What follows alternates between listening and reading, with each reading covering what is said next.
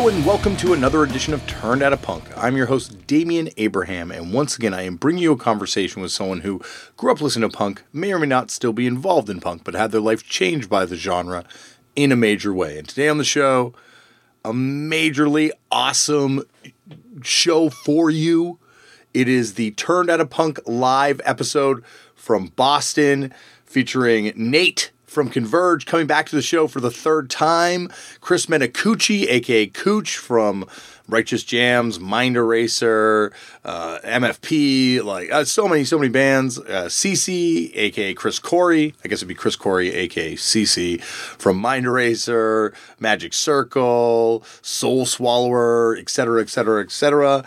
Greg Mental, Greg from Locking Out, Greg Wilnot. If you don't know who Greg is, believe me, he is an amazing guest. And Josh Cantor, the organist for the Boston Red Sox. I tell you, you go to Boston with Turned Out a Punk, you get a mega show. Anyway, more on that in a second. But first, if you want to get in touch with me, head over to DamianAbraham.com. There's an email address there. You can send me an email. Also, if you want to get in touch with me in the immediate, you can find me on various forms of social media at Left for Damien. Also, you can check out the Facebook page run by my brother over at facebook.com/turnedoutapunk. You can also, if you would like to subscribe to this show and support it and you use iTunes, go over to iTunes and do just that. And also while you're there, write a review and rate it. And while you're there, you will also see that there are some other podcasts that are in the Turned Out a Punk family. There's Oil and Flowers, Buddha Blaze and myself talking about cannabis. There's Clobbering Time, Tom Bryan and myself talking about wrestling. And of course, Turned Out a Punk Footnotes, which is hosted by Chris O'Toole and myself. And each week, we dissect an episode of Turned Out a Punk. But this week, Chris O'Toole is on Turned Out a Punk as well because he was with me on this tour. So it's a great little introduction for those of you who don't know who he is. If you don't know who he is, welcome to listening to the show because he's a big part of the show. So now you will find out why he's a big part of the show on the flagship show. Is that what we're going to call this Turned Out a Punk sort of main thing? The flagship show? Anyway. You'll find him on this show this week. Also, if you would like to support myself and some of the other endeavors I do, go over to youtube.com and watch the Tournament of Death Bloodlust documentary that I made with Vice. Watch some of the Canadian cannabis stuff that I did. You know, just do that. Do any of that stuff that you want. You know, that'd be a great way to help. And yeah. Thank you very much. Also, once again, thank you very much to the fine people at Rode Microphones for outfitting me with such fine microphones for this whole podcasting tour.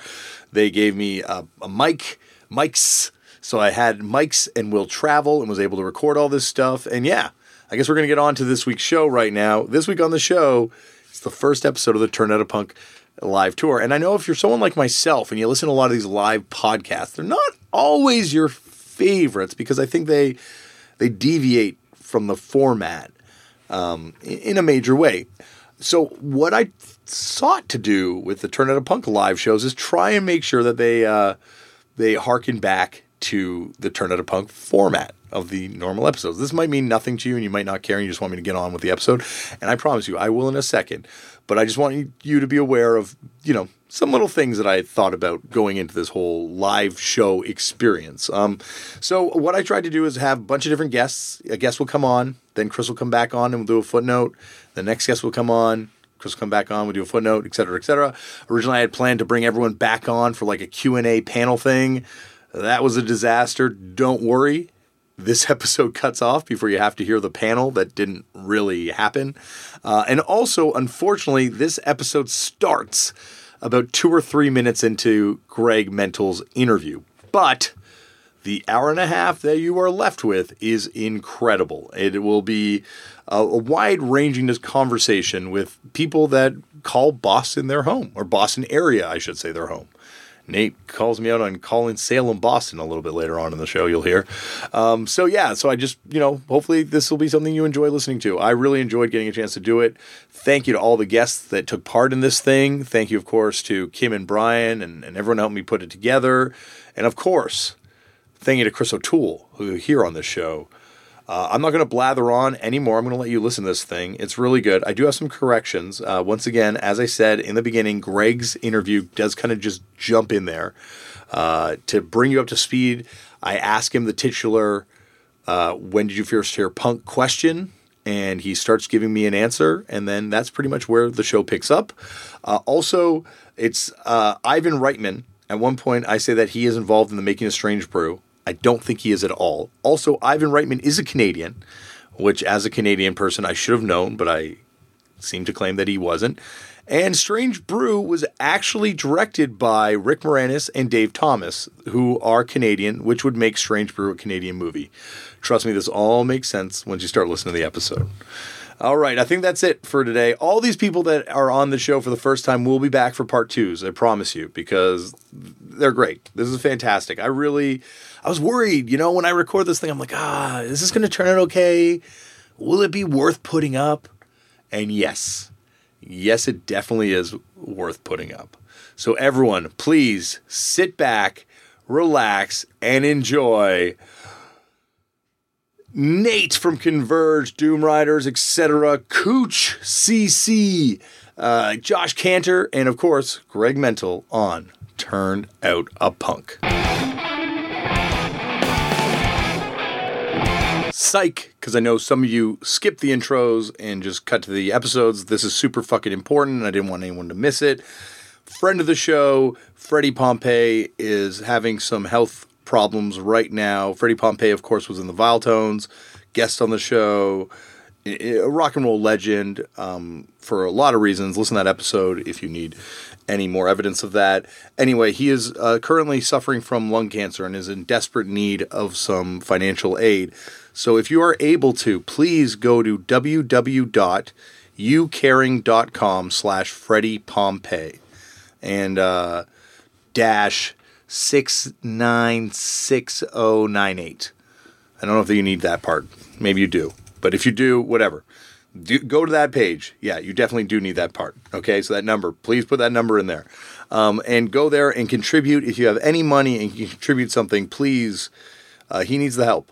He does need the help right now financially. And so if you can contribute to that, that would be great. And also, if you're in the Toronto area, there's a cool event that also allows you to contribute. On February the 5th, there is going to be a very special event featuring members of Arson, the B-Girls, the Wives, Battered Wives, before they had to change their name, the Curse, the Demics, the Dents, the Diodes, the Mods, and others are going to be all playing a benefit to assist in the medical bills for Freddie Pompey. So if you're in Toronto, go to the Garrison for that, because that is a ridiculous lineup of a who's who of first wave Toronto people.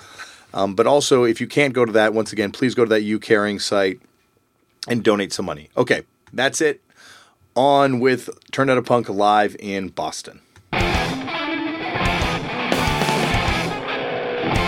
So it was just like hanging out with kids in the neighborhood. Met this dude who played drums. Skase was the dude who played bass in the band, and I used to go to their band practice in their basement. And then, they put me on to like Dead Kennedys and all that sort of like era of punk, and then the Discord stuff, and then kind of from there it was just like digging through the Special Thanks and the record stores, and just kind of we all kind of collectively went from being into kind of like Devo-y, Gang of Four-y kind of like punk, but not real aggressive punk, into like real punk, and then from there hardcore. But that's like, because you're I think a couple years younger than me, that's kind of after the fact to be getting into Gang of Four and Devo. Like where was that? Like what drew you to that stuff? You guys, that was the shit they were playing. Like I didn't know about it at all. Like I got in, like they were playing this music. They were like covering those songs and put me onto that stuff. But like as kids, like how old are they? Yeah, well they were like.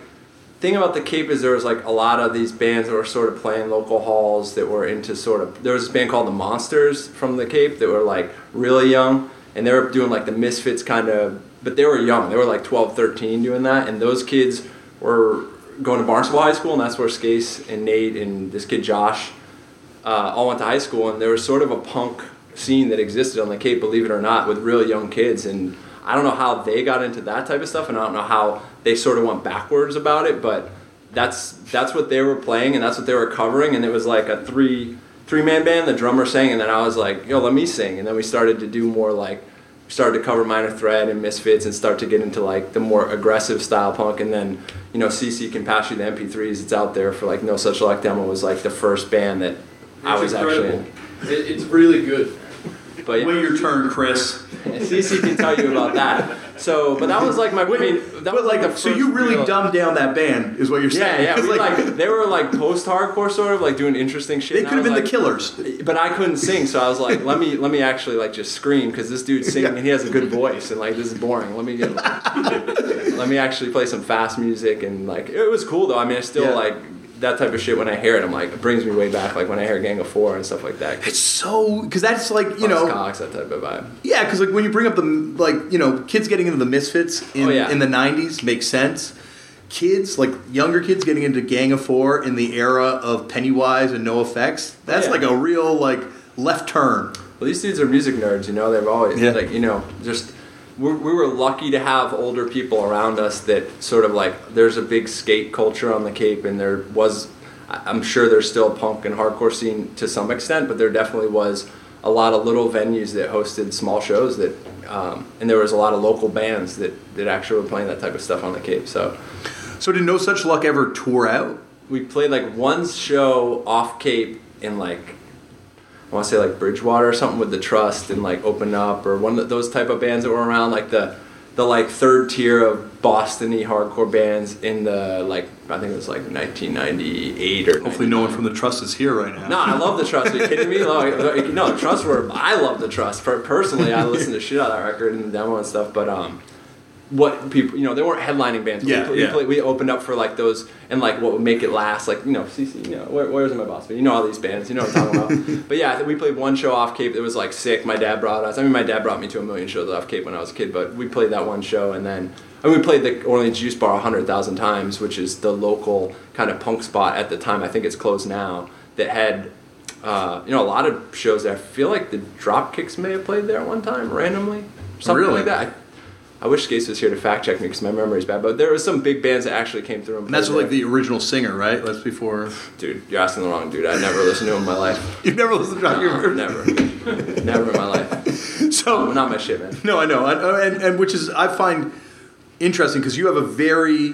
I remember seeing your record collection. Yeah. And it was so refined in what you were looking for. I have a very, very particular taste. A very particular taste. I'm super picky, man. So, like, what was, though, like, you obviously meet these guys, that's your exposure to punk, but, like, what was your exposure? Like, when did you first start hearing this sound that would become the template for your taste in music?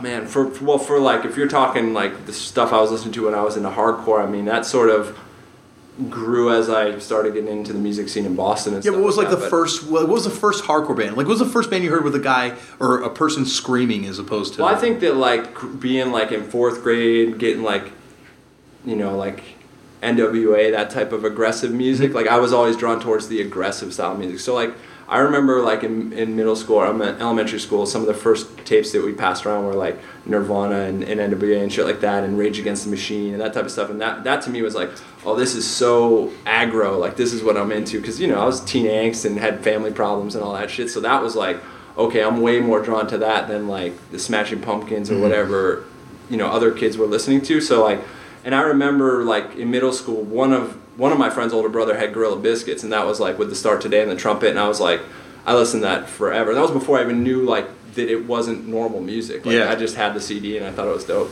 That's so funny, but that's like the first one you hear, because that I think would be, not that mental sound like Gorilla Biscuits, but like if there was like an aesthetic forebearer to it. Yeah, and then once I got into like the punk and hardcore scene, it was just like, I don't know how I decided that this was trash and this was what I liked, but clearly I had an opinion and a style that I gravitated towards. And I think it's like the music and the aesthetic, as well, because when I first got into punk hardcore music, I was definitely into like punk music, like Showcase Showdown, stuff that was going on in Boston. I was like, oh, this is cool. Those are some of the first shows I started to go to, mostly because a lot of the Cape Cod kids were more into punk than hardcore, like actual like spike punk and shit, like jackets and all that stuff. So that was sort of like all the kids around me putting me on to that type of music. So that's what I was into. And then once I actually started to go to shows on my own and get rides to shows from other people, I got to see like Floor Punch and 10 Yard Fight and that sort of like youth crew vibe that was going on in Boston. Then I was like, oh no, this is the shit, because the energy was like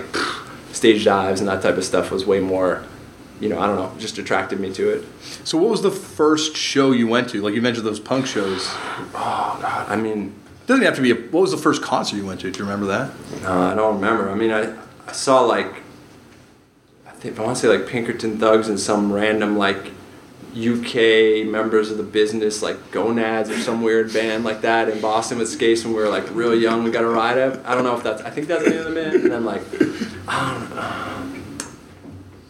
Yeah, I don't know. I can't remember, honestly. I mean, I remember like some of my oldest memories of good shows were like first and second church shows like 10 Air Fight and Fuller Punch and that. But that was like 98. But I think Skase and I probably went to some random stuff like Darkbuster and those type of bands, you know what I'm talking about? Like Darkbuster and, I don't know, I tried Ducky Boys. I tried to get it out and erase it from my memory. But yeah, I probably saw a bunch of those type of shows when I was trying to find my, like, you know, just learning about the music and like, oh, cool, all these bands are dope because they're just doing this type of music. And then once I got exposed to all of it, I was like, okay, well, you know, fuck that. I want to go see these bands. And well, do you remember, like you talked about that Floor Punch 10 Air Fight show? What was the first show you went to where you're like, because like Mental was such an amazing live band. Yeah, I mean, being good live is always way more important than anything else. Like someone interviewed me the other day about like recording and stuff, and like our whole thing was like figure out how to capture like the live energy. Because like live, come see us live, we're good. On record, whatever, like take it or leave it. I always was trying to figure out how to capture that sound. So I was always drawn towards like live shows with the most amount of energy possible, and like that's what I was always attracted to from hardcore punk's like point of view when I was getting into it. Was there like, you know, pre 10 Yard Fight? What were some of the other youth crew bands around here? I mean, for me, 10 Yard Fight was like a band when I was like a junior in high school. So I don't know what was really before that, because they even played on the Cape, believe it or not, one time at a hall on the Cape. Yeah, they played with like some like rapcore band. There was like rapcore was like, you know, rapcore was like a thing. I think they were called East Side. They played with 10 Air Fight at some hall by my house in Marston Mills, in the Cape. Yeah, and that was when I was like in 10th or 11th grade. So what was before that in Boston, I wouldn't know. You have to ask Cooch. I was not around for that type of stuff. So yeah, no, don't blame me. And for like youth crew style stuff, I don't know if there even was like what was going on in that era. So when you started, because that era was a lot of like Victory type of weird stuff going on, you know. When that youth crew revivals happens. And, you know, like that hit everywhere. I remember waiting for hours for 10 Yard Fight to show up, and they never fucking showed. Damn. This was before the internet. Toronto, man. Tell you, Toronto. None of us fuck with you. No, none of you fuck with Toronto. We really want to get to that story, don't we, Greg? Before we get I don't remember that story. Oh, I would never forget it. When did you, so when you first started coming down to shows in Boston, you guys played that one show off with that band, but did you guys break up before you started coming down to Boston? Or yeah, I mean, I think we were a band like through high school, and then after high school we all like, well, not all of us, but like the dude who played guitar and the dude who played drums like went off to do their own thing, and we sort of lost touch. But me and Skase stayed friends, because I was like, Skase lived near me, and we were always like doing shit outside of hardcore, like, you know, hanging out on weekends and stuff all the time. So you know, I stayed close with Skase. And then when I moved to Boston and he went to college, like, you know, Mass Maritime, you know, we still hung out on the weekends because I was going to see my family, and then we started Mental with Dookie. Dookie, actually, we met Dookie from that spot, the Juice Bar on the Cape, which, like Ben, who plays drums in Converge now, or has played drums in Converge forever, I think he still plays drums in Converge. He was in, like, weird kind of emo, screamo type bands. Yeah. Ben's still in Converge, right? Yeah. So I haven't seen that dude in years, but him and, like, the homies from Sandwich and that part of the Cape were in like kind of screamo emo type bands that was like popping in the 90s, you know, and we were all friends because on the Cape it was like everybody there was like only so many hardcore kids, so there was no like, we're all in our own style, but we still all hung out and went to all you can eat pizza and all that shit. So those dudes were in like some sort of screamo band that Dookie actually came out to see. I think it was called like Holy Asana and the Hand Grenades or something like that. But someone can fact check me. Your guy can fact check. That's why you're great that you're on the first guest, because everyone else can fact check you for the rest of the night. And then so Dookie came out to see them at the Juice Bar, and then No Such Luck played, and we played like Project X, like some Project X song like 30 times in a row. And, you know, and then Dookie was like, "Wow, you guys are crazy," and like we met Dookie, and then like from that show, some random summer like in high school, and then we stayed in touch, and then when I moved to Boston, Dookie's dorm was near my dorm, and then we started hanging out, and then Justin's Christian Church was by my dorm, so I started going to like vegetarian lunch with him or vegetarian dinner on Wednesdays, and then we just walk around and talk about hardcore, and then that's how we sort of like started the band from there because we all sort of like proximity with each other pretty close. So when you guys came out, Mental, it was like you guys were doing something really different. Like now, it's funny to say that because so many bands are kind of doing or follow the path that Mental kind of first blazed. But you guys were doing something different. Like you weren't a Youth Crew revival band. What you were looking at was like a different period of punk and hardcore. Yeah. Where did you see? Was that something that was like a conscious choice, or is that just how the sound kind of developed? No, sure. It was like we were really like, well, me and like I sort of like worshipped some of the New York hardcore bands that weren't as like, you know, popular or well known at the time, like Underdog or well, not New York, but you know what I mean, like Underdog and like some of those like not you know, like Youth of Today, you know, Super Touch. Not that Youth of Today is unknown, but you know what I mean, like. At the time, I think in Boston, there was a lot of like, you know, basically it was American Nightmare and then the wave after it, there was like the American Nightmare kind of copy style bands. So there was a lot of like, and then like the Converge style bands. So there wasn't a lot of like, at that time, bands that were doing Youth Crew revival. I mean, there were some like Stop and Think and stuff, but it was sort of like the cycle had gone. In My Eyes, Stand Up Fight, those type of bands had broken up, and the new wave of bands were more like the serious kind of darker bands. So we were like, okay, the next cycle we wanted to do the thing that was not going on at the time, and then we were also sort of like really worship those old New York hardcore bands that weren't as, you know, well known by the kids that were into hardcore, like, you know, that went to hardcore shows at that time. So when Mental came out, that demo comes out, and you guys had buzz immediately, like hardcore buzz, like it was, you know, like everyone was message board kind of thing. Yeah. Was that because DFJ was in what's his band just before Down But Not Out? Yeah, so that was like the Trust band after that, Down But Not Out. I don't know if DFJ was probably in. I mean, DFJ is in a million bands. I don't know what he was in at the time when Mental came out. I'm not sure if he was in that many bands at that time that were playing, but he was definitely in like Down But Not Out. And they were awesome. Like, we loved Down But Not Out. But where, like, was it just from the live show? Like, where did that buzz come from? Because like in Toronto, I heard about you guys. Yeah, I don't know. I mean, we were fortunate to get buzz without having like any, besides Justin, anybody that did anything really like that people knew about in the hardcore scene. So I don't know. I mean, we played a bunch, we practiced a bunch, so I think live we weren't that terrible. You know what I mean? Like we practice all the time. Like that's all we did. We just hang out and practice. So I honestly don't know how it blew up in that way, but we always seem to have like a decent live shows and people show up to shows from out of the gate for sure. I don't know, word of mouth. I don't know, really. Honestly, I'm not sure. So you guys started playing out, and you went on that. Your first tour was you guys kind of jumped on that Tear It Up, Think I Care tour, right? For a couple dates. Yeah, did we? This is where you're gonna lose me, bro. This is where you played Toronto. Oh, okay. All right, go on.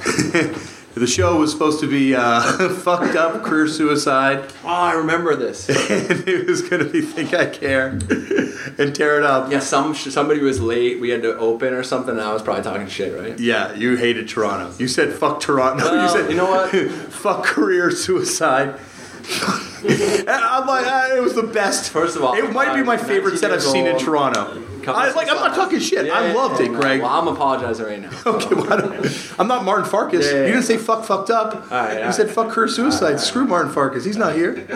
Well, I'm sure. I think I like Career Suicide, so I apologize. So I don't care. Okay. No, I do. I knew you'd have something for me. But that show, it was. I do remember that show. That was a dope show. It was a dope show. It was fun. It was on. I remember. It was on Thanksgiving, but Canadian Thanksgiving. Oh yeah, I probably had no idea what that was. None of you guys did. Blew my mind. Yeah, I was dumb, man. I was really dumb then. No, not because you're dumb. I just think like they don't advertise Canadian Thanksgiving in America. No, I know, but I damn sure bet everyone I work with like, oh yeah, today's Canadian Thanksgiving, like 3 months ago, whatever the fuck it was. There's no way. People know about that shit. I heard about Canadians recently that celebrate American Thanksgiving. That's what's up, man. What's up? Tell them to come through. Hook them up. Our Thanksgiving has a lot less baggage, historically speaking. Yeah, no. Look, kill the vibe with that one.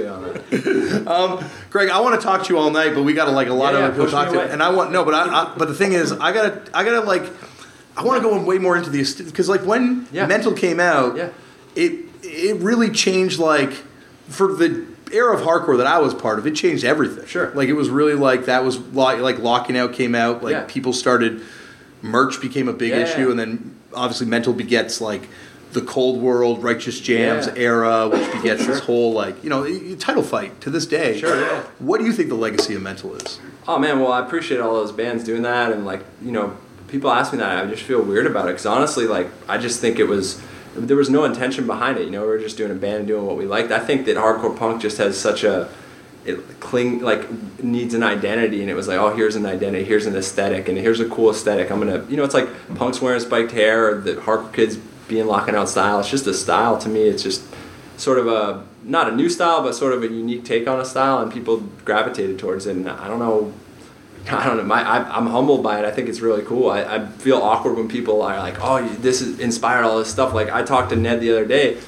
He interviewed me for some project he was doing for school about like, you put that out into the world of the ether and what it becomes. And I was like, yeah, it's like it just becomes its own universe and it just creates its own thing. And I just think hardcore goes in cycles and people get influenced by what was behind them. They put their own spin on it. And, I think it's awesome that it happened, but there was no like intention or goal behind it. We were just doing what we did, and then, it's great that all these bands were inspired by it and it became a thing. But, I cannot say that I did anything on purpose, but did what we wanted to do as a band and as a label. Just put out stuff that I personally thought was cool. But I just think it comes from that place where there's like an aesthetic and there is like a style that comes with being a hardcore kid or a punk kid, whether people want to admit it or not, and that's just another sort of style in that, that's the style I'm going to choose to be, that's the way I'm going to dress or act or whatever it is. And like, it is what it is. Same as I look at like punk rockers that all dress in the same style of like, they're being so alternative, but they're all dressing the same. You know what I mean? So to me, it's like, I look at it critically, you know what I mean? Even though I'm the cause of it, you know what I'm saying? So it's a weird thing for me, for sure. Well, it was not weird having you here, buddy. Anytime. Thanks, Dave. Part 2. Yo, man. We're going to do part 2. And he's going to be back at the end for the panel. Okay, cool. Thank you. All right. Give it up for Greg. Chris. Yeah, why don't you come back? Because it's really awkward for me to stare back at you back there. Okay, what are some of your takeaways from that? I love... If you legitimately have never heard of Dropkick Murphys record, I absolutely love that. No diss, I just think it's actually amazing. I love the Dropkick Murphys. I do too, but I love that there's someone that may have not ever heard one of their records. I think it's In the Streets of Boston! It's a good record. I took some notes. I took some notes. Do you remember when that guy quit? Sorry, do you remember when that guy quit being the singer of the Dropkick Murphys? The rumor that went around Toronto was that he quit to become a firefighter. True or false? Was it false? He's true? He did quit to become a firefighter? You gotta direct all questions to that back. He's in the Street Dogs now. Yeah, I know he's in the Street Dogs now, but did he quit to become a firefighter? Is that true? Yeah. Because then he kind of laid the foundation for like all the people from punk bands that quit their punk bands to become firefighters ever since, including our friend George from Elixir on Fire. Yeah, I suppose, that's a stretch, I think. But He's the original firefighter corps. OG. Sure. OGFFC. Okay, Chris. Fine. What did you find interesting? I found that interesting. No, it was great. I'm curious what Project X song was chosen of the one that was played 30 times. What's the one there? Just 2 seconds. Cross Me. Sounds about right. All right. Good call. Gonads. I mean, what a mention. I loved everything about that interview. Okay. The Monsters is the best band name, I think. The Monsters? How many bands have been called Monster or The Monsters? The Monsters is the best name. I'm going to have to take it to the resource right now. We're doing what we do normally. On the show, if you don't listen to Footnotes, what we do is we call up this website called Discogs, which has every record ever made on it. Fuck, there's no internet connection on my computer at this time. There's a lot of bands called The Monsters. Oh, it looks like hundreds. No Such Luck demo that exists?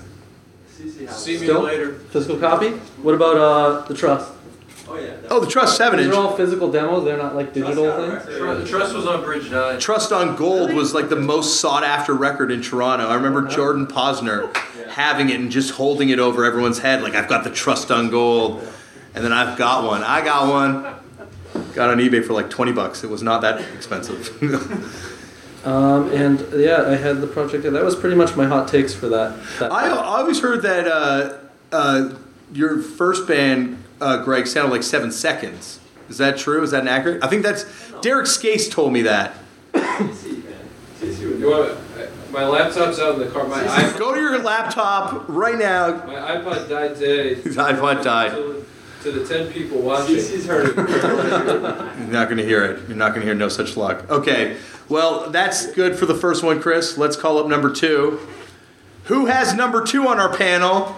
Panel number 2, Nate Newton of the band Converge and of the band Jesuit. Coming to the stage, Nate. What's up, man? This, Nate, as you may or may not know, marks your 3rd appearance on Turn Out a Punk, I know. which puts you with MVP, the wrestler MVP, as the most appeared person on this podcast. I'm really interesting. So, I don't blame you for having me. I want to compliment you on your red ass fucking Ronald McDonald shoes. My bright red Ronald McDonald shoes. These are waterproof. And also, if you go missing in the snow, they're they'll be able to find you. too. No, they're definitely on fire, Nate, is what you're looking to say. Oh. Yeah, these are, they looked a lot less red on the website. They look more red on your feet. They look so red on my feet. You know what? When you have size 13 feet, you want something that makes them look even brighter. Yeah. And so there it is. They're beautiful. Thank you. Your feet are beautiful. My feet are. No one's ever said that, actually. Well, They're not beautiful. If I took these shoes off, you'd be mortified. And you don't know that. Do you want to get this? Do you want to go this way? No. Go somewhere else. Nate, I wanted. Well, first of all, I want to thank you for coming back on the show. But I guess this Thanks for time, having me. well, this is the 3rd time we've talked. I know. But I want to talk to you about what it was like moving to this city of Boston, because you're originally from the great state of Virginia. So what was it like moving to the even greater state of Massachusetts? Well, first off, I never lived in Boston. I moved to Salem. Oh. Oh, sorry. You know, people get weird about that when you say you're from Okay, Boston. But sorry. I'm not. I've never lived in Boston. Okay, so Boston area. Boston area. Okay, Okay. yeah, when you moved to Boston area. It was fucking rad because Virginia Beach sucks. There's like, I went literally like by the time I moved away, there were like no steady venues. The good record stores had closed down. Pat Robertson had fucking just squeezed all the culture out of town, and basically Waffle House was 24 hours. And so that's where we went. But it's And fun. then for one summer they had all you can eat, and it started at 10 p.m. And so we would just go at 10 p.m. and fucking eat till like 6 in the morning. And I got fat. Really? I did. How big? I've sized. I'm wearing size 32. I was probably around 38. Wow. Yeah. That's big. Yeah, From man. Waffle House? Yeah. Were you vegan or vegetarian then? Yeah.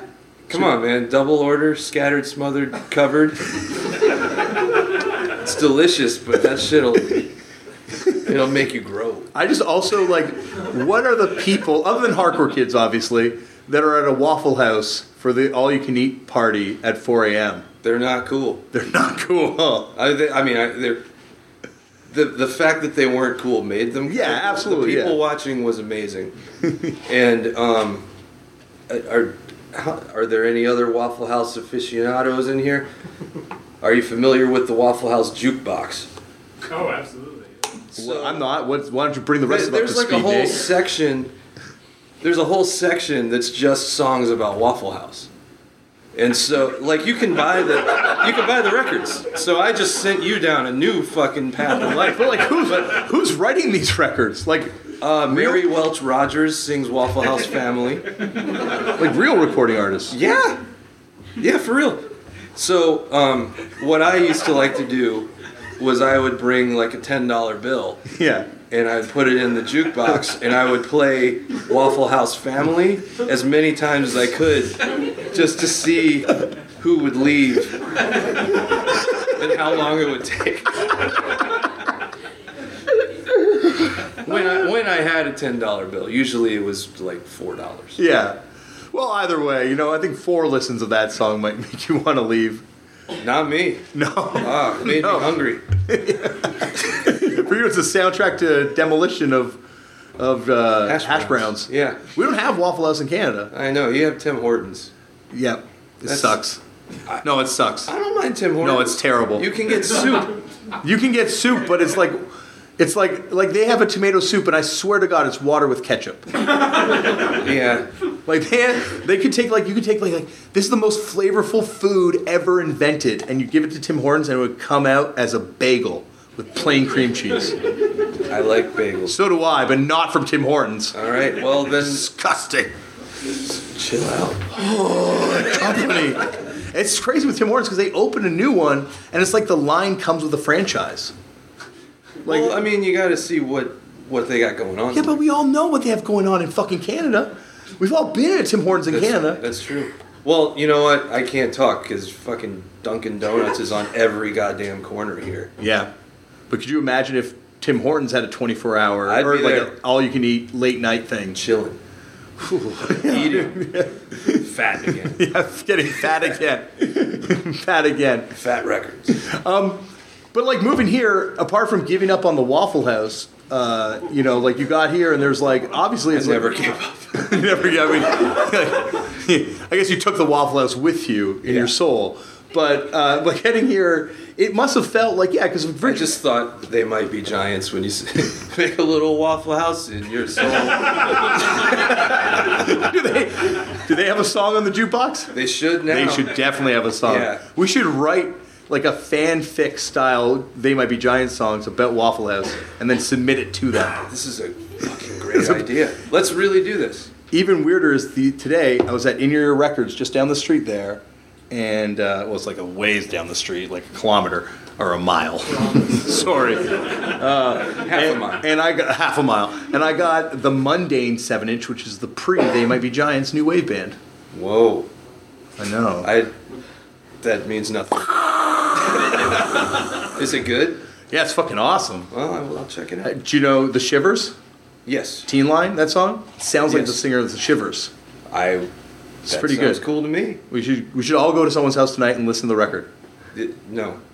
I know. I'm all alone in my It's late. I'm a terrible decision maker. Well, Nate, I guess so you came here from Virginia Beach, where I imagine it would be like one big scene, right? Like all the bands and everything. No, was it separated? By that point, it was completely separated. Like, it was weird. Like, I've had this conversation with other people before. Throughout the 80s and into the early 90s, we had a Nazi problem. And I think, I don't know if it's the same in other towns where we were, that was like a unifying thing for everybody that wasn't one of them. And the second they were gone, and you can hear the night that happened on the Avail Live at the King's Head 10-inch. Oh, really? Yeah, it's all on the recording. I have that 10-inch. Yeah, well, I was there. That was a crazy night.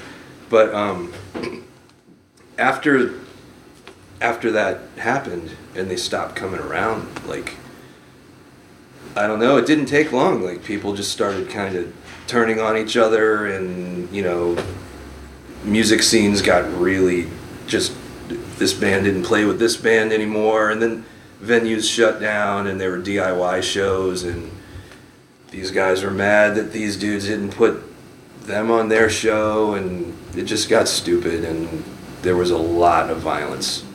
And then there was violence between Virginia Beach people and Richmond people that I cannot for the life of me tell you what it was about. I just remember being like, what the fuck are you guys fighting about all the time? And so that's pretty much, it was like, hey, we need someone to go on tour with Converge. Do you want to come? Yes. I'm fucking out of here. Goodbye. Click. and that was it. So when you were asked to be in Converge, was it like permanent right from the get-go, and they're like, or was it just the first tour type thing? Because you knew everyone, obviously. And Yeah, were well, I friends. toured with them a bunch already with my other bands. No, it wasn't like join the band. It was just we need someone to do this tour. So were you planning on coming back to Virginia Beach after that tour, or were you just like, I'm just gonna I did settle come somewhere back. else? Oh, you did? Yeah, and then they called again and were like, we have some more shows and no one else knows our songs. Can you come? I was, okay, sure. And then I found myself sleeping on couches up here a lot. And then I was like, well, I mean, I know your songs. You gotta have me in. You're not going to get anybody else. It's this good. And so, yeah, they're stuck with me. So, forget Virginia Beach. Forget it. Love the Waffle House. Just not be able to go anymore. You know, I go home every now and then. You can always go home to the Waffle. Yeah, you got to go home every now and then. But no, I mean, Virginia Beach doesn't suck. It's just that particular time and that point in my life. It was just I needed to get the fuck out of there. And so, but it's funny, they're always able to produce like waves of hardcore kids. There's always scenes and bands coming out of there, but I guess it's just like out of boredom and frustration of the lack of stuff happening around you that there's a next wave that just rises up. Yeah, definitely. I mean, it's a really, really big city. Honestly, I mean, like there are a lot of people there, and it's all suburbs, so it's all just bored, you know, middle class kids that have money to buy instruments and shit, and you know, what else are they gonna do? Like you can go surfing. There's a big skate scene there. You know, you can go hang out at bars and get in fights with the military dudes that like to jump local kids, or you can start a band. And so we started bands. Well, I'm glad you started a band, Nate. Thanks, man. Jesuit rules. Oh, Jesus. And this Converge thing seems to be doing really well too, so stick with Converge. I'm feeling it out. Yeah, it's doing okay. It's doing okay. No, dude, thank you so much. Thanks times. for having me. Come back for the panel at the end. Okay, I And will. 4. Fuck MVP. You're gonna be number 4. I'm not. No, he's very tough. We can't fight him. There's no way we could. But anyway, Nate, thanks All for right, coming. cool. All right, Chris.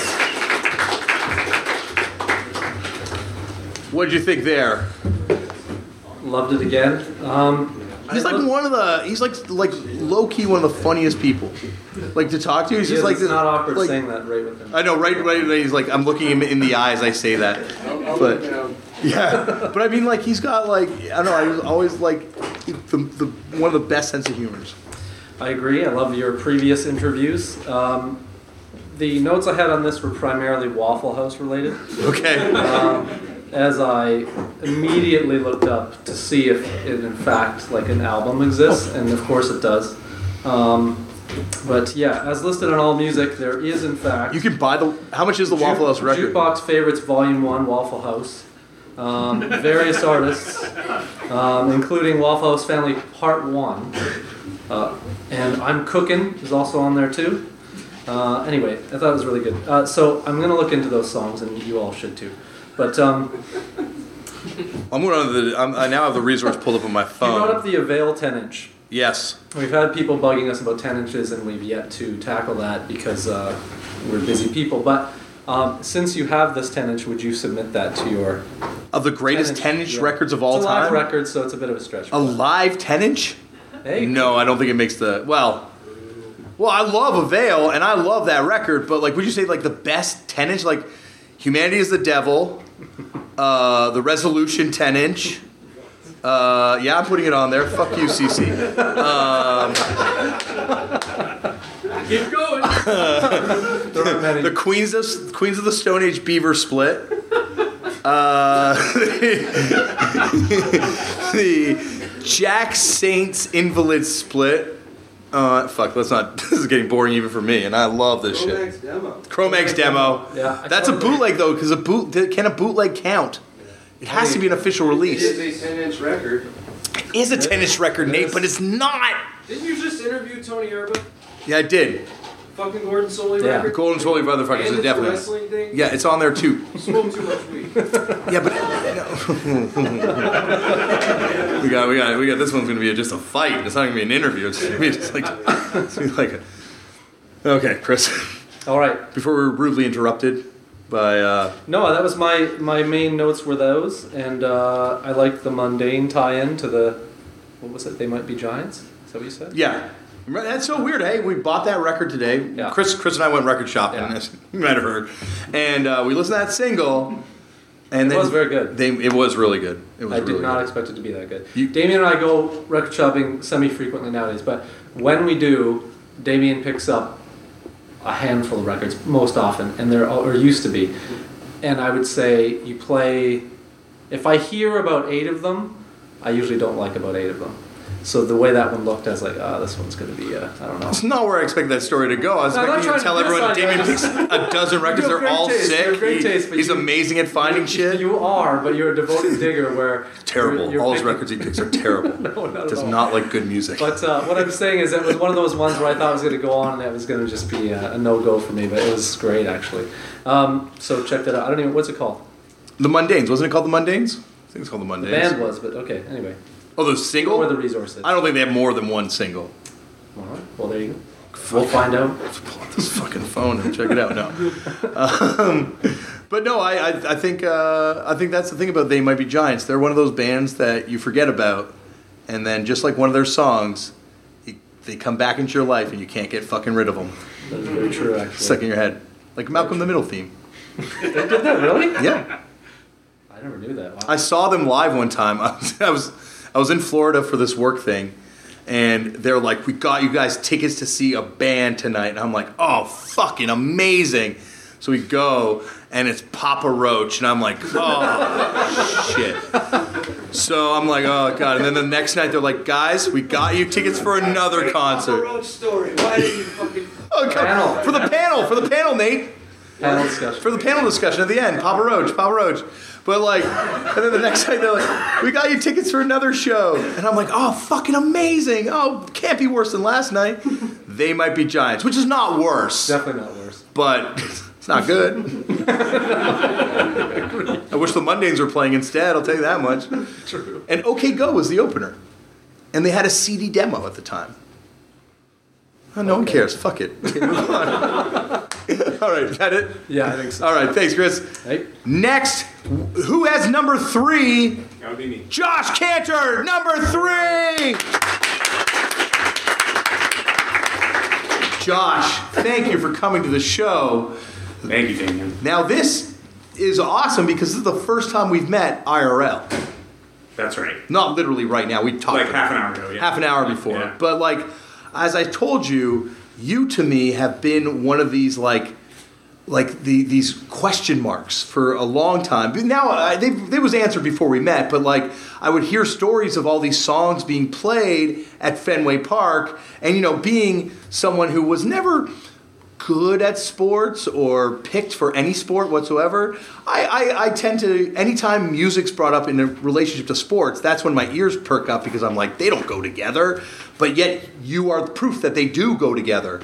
Well, I guess in some way they do, but I mean, I wasn't good at sports either. That's why I learned how to play the organ instead, But you like sport. Did you like sports? Oh, yeah. Well, baseball. I always Okay. loved baseball growing up, and then occasionally here and there had little passing interests in other sports, but I always loved baseball, and I always loved the organ music as part of it. Like, even I remember as a little kid. So, and I used to just tell people all the time, I bet that must be the coolest job in the world to play organ at a baseball game.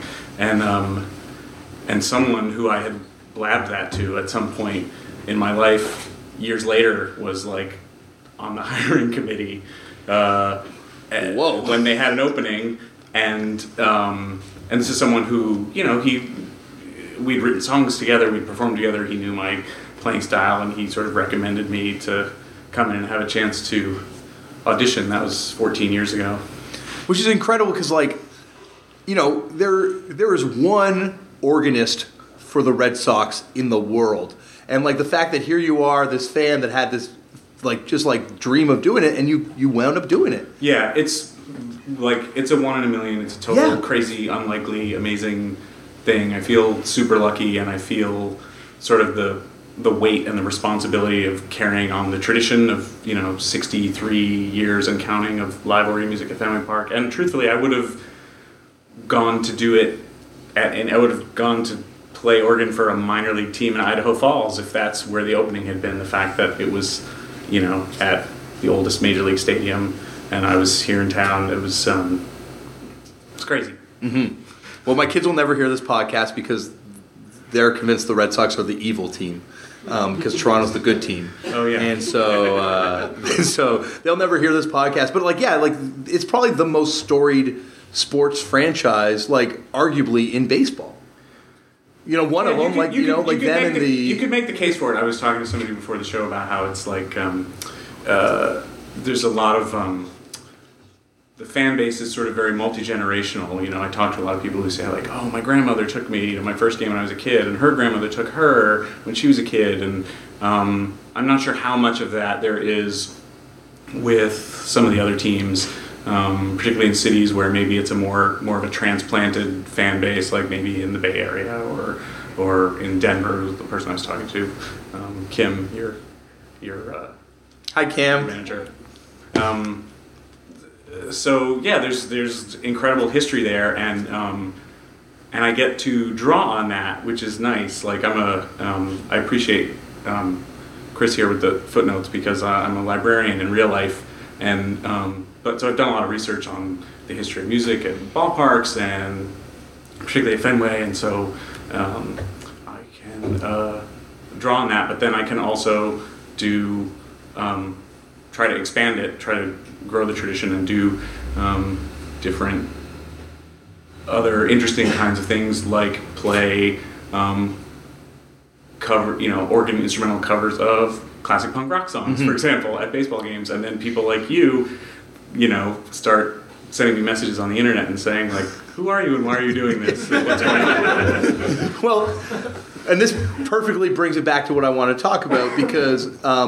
Like you said, you're bringing your own take to it. You're expanding on this history that's already there, and instead of expanding on that history for the purposes of evil, like some organists coming in there and doing July Talk or Nickelback songs, you're doing it for the forces of good, right? I use Canadian bands there not to insult any of you Americans, right? That's why I pick Canadians there. But you're doing it for the forces of good. Because you have this interest in this music that I share an interest in. So I want to bring it back to the way I start all of these off, which is, Josh, how did you get into punk? Do you remember the first time you ever came across the genre? Yeah, I think there were a few early touchstones. The earliest ones I can remember when I was 8 or 9. Blondie had a ton of hits. They were very popular on the charts, and I loved them. I thought they were great, and now their hits weren't really punk per se, other than, maybe One Way or Another was vaguely punk.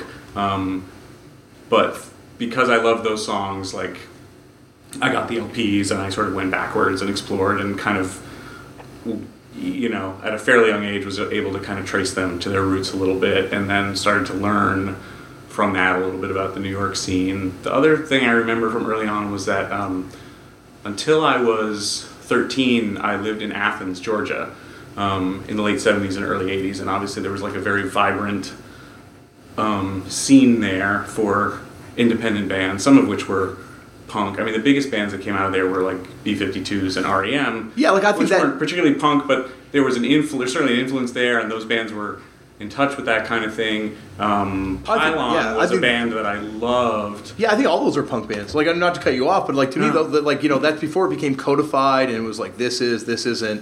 Yeah. But the B-52s, to be doing that at the time they were doing it, that's as punk as it gets. Yeah, I think you're right. As far as bands from that scene, and so I was too young to go to see those bands play, but.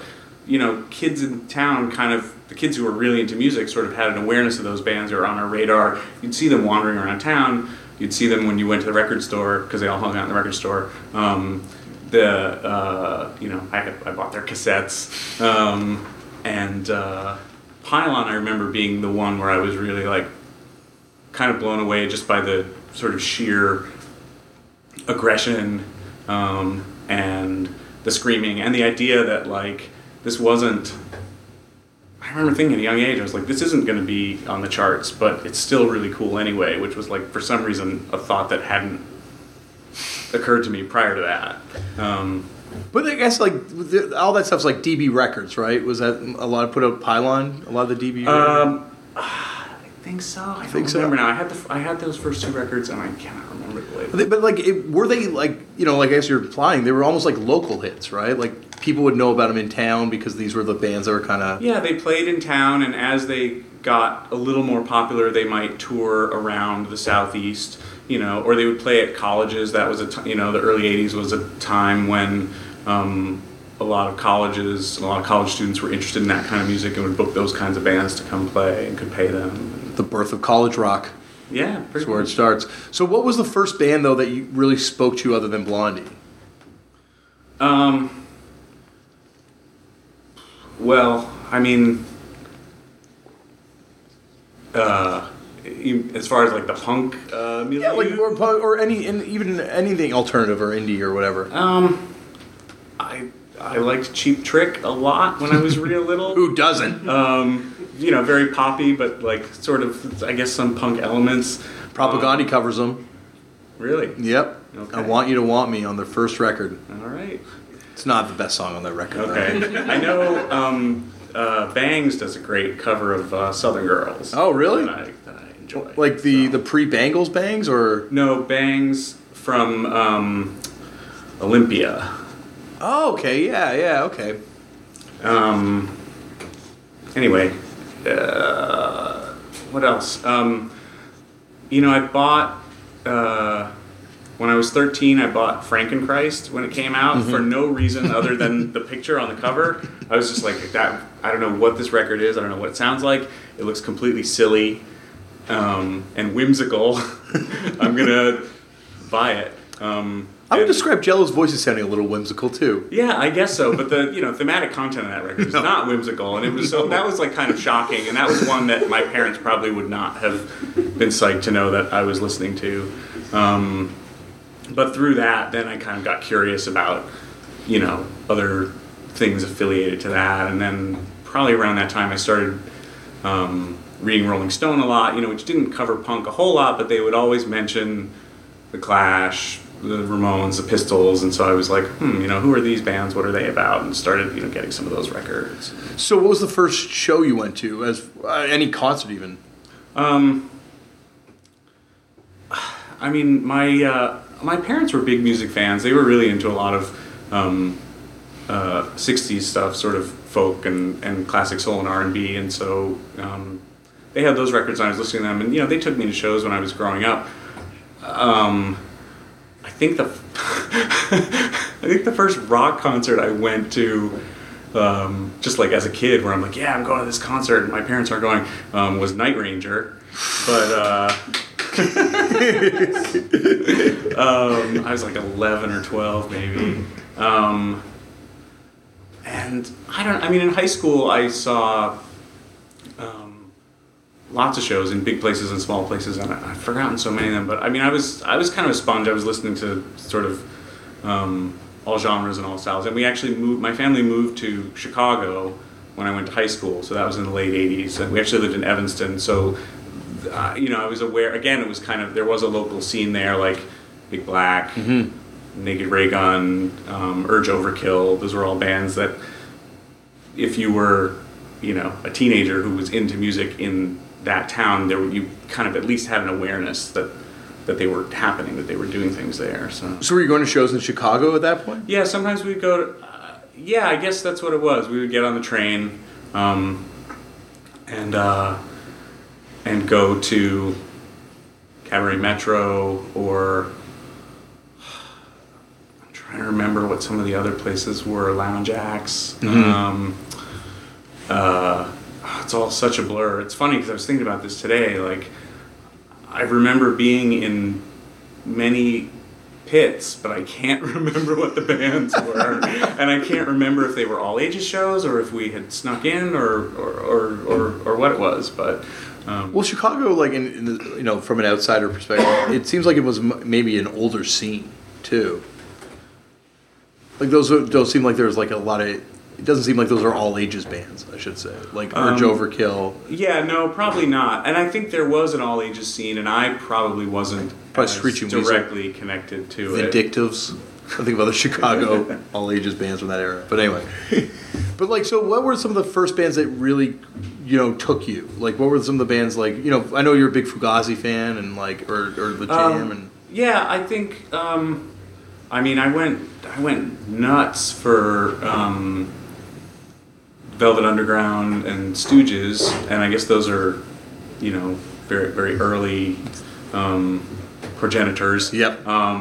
But I got really, really, really into them, and that was just sort of like after I had kind of exhausted classic rock, I was like, well, what's like a little weirder from that time period? And then those took me to other places. I got really into Sonic Youth for a little while. Red Cross was a huge one for me, actually.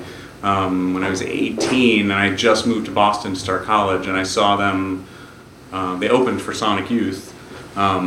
And it just blew me away, and I was like, I gotta know everything. I'd never heard of them before. I was like, I gotta know everything about. And by then they'd been around a while, and they had gotten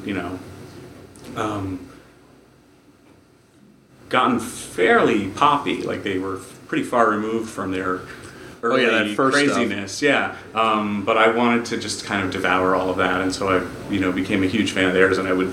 Read every interview and dissect every song. And they always would talk about, in their interviews and even in their lyrics, they would kind of talk about the bands that they liked and the pop culture that they were drawn to. And so that was like, for a while, they were sort of a roadmap for me of like, when you're just in that stage where you're like trying to find out more, like what lead can I follow to discover the next cool thing. Mm-hmm. So they were a big one for me. So, like, when you started, playing organ, had you played in a sports setting before when you were doing the Red Sox? Like, before doing the Red Sox? No, I mean, I had played in bands in high school and college, some of which were okay and some of which weren't very good. And I had played in, like, orchestra pits for musical theater, and I had done a lot of playing like live accompaniment for improvisational theater, and that was sort of the biggest transferable skill because there's players on a stage and things happen and you don't know what's going to happen next, and then as soon as something happens you have to be ready with a musical cue that's appropriate for the situation. You're kind of scoring the action live on the fly, and so a lot of what I picked up from doing that I've been able to transfer over to the ball games. But it's I don't know. I mean, yeah, it's weird. It's different. Like I mostly, still to this day, I play with a ton of bands, and I mostly play small rooms. I play Great Scott or small places like this. But then for 81 nights every spring and summer, I go play a giant sold out stadium, and I cover pop songs. I do these instrumental versions, and it's strange and it's different. But then after a while, you sort of get used to it, and you don't get nervous anymore. And so like, how does it work with like what you play? Like how much like say do you have in the songs that you play? I would say I have a lot of say. They pretty much leave it up to me to pick what to play, and the DJ and I work very closely together. And he's super cool. I wish he was here tonight, but he's DJing the Patriots Monday Night Football game tonight. Because I know he. Yeah, exactly. He got to work, But he would have loved to. He plays a lot. He plays a ton of amazing, cool, weird music. A lot of punk stuff. And but he and I, we talk to each other constantly. We wear a headset and communicate all before the game, during batting practice, the pregame ceremonies, all throughout the game, the postgame. We're just sort of giving each other cues, suggestions, feedback. Make sure we both don't play at the same time. We'll usually, work up like a rough outline before the game of some of the things we want to try to hit during the course of the game, but then we usually throw out the outline as soon as the game starts because things start happening that you don't anticipate. But we just, we just keep each other alert and just try to play off each other and have it build and have it be something that's entertaining for the people who are there listening to the music. Lots of people there aren't paying attention to the music. It is sort of a secondary background thing, but for the people who like it, it's a little extra added thing. In the last like 3 or 4 years, I've been taking requests on Twitter from fans in the stands. They can tweet me the request of a song that they want to hear, and I'll learn it and play it. And that's expanded a lot of what I do in a lot of different genres, but particularly in punk or indie or stuff that's off the beaten path, because now people know. It's almost like I have this reputation, and people are like, they want to try to challenge me, or they're like, oh, hey, that's the organist who will play the Ramones if you ask nicely, or whatever. You know? And it gives me some leeway too, because I think, I really tried, before I was doing the Twitter thing, I would, you're playing to a giant audience, and it's not even a music audience per se, so you have to I wouldn't say you have to be middle of the road, but you have to play hits, whether it's new hits, old hits, really old hits, but songs that people will recognize. But with the request thing, it means, if people request, if I get a request for something that's not a hit, I have more freedom to play it without the bosses, as it were, being like, how come you played that song that no one's ever heard before? And I'm like, well, the 12 people sitting in section 9 were pretty damn psyched about it, but it is, it's just part of that whole, please the customer. The customer's always right. So if somebody asks for something weird, then make them happy, So you're saying if we all tweet in a Psycho Sin cover, there might be a Psycho Sin cover. That is what I'm saying. You must be present to play. Okay, absolutely. Well then, I kind of it's funny because the Melvins, you brought up Steve McDonald, who's doing a record with the Melvins right now. They love baseball. They hate every sport but baseball and golf. Yeah. Those are the only sports they like, and they say because those are the sports where you're not competing against a clock, you're competing against other people, and those are the sports where you can actually use I don't know. Buzz is way more articulate. He lost me. I'm like, no. Pro wrestling? Yeah. No, I don't know the first thing about golf, but I have all kinds of theories that I won't bore you and everyone else with now about why I think baseball is special and magical and all that kind of thing. But for people who are already on board with that idea, they get it. They know what that's about. And you and I were talking a little before the show about there seem to be a number of rock people and punk people almost kind of coming out of the woodwork now as huge baseball fans, whereas it seemed like for a long time you couldn't sort of be out about that. You had to sort of keep it under wraps because it was not cool to baseball or to sports or something. And now there seem to be, maybe it's just the position I'm in terms of having this job at Fenway and then playing with all these different bands, but I meet a lot of rock people, or they get in touch with me who say, I love baseball, or I love what you're doing within the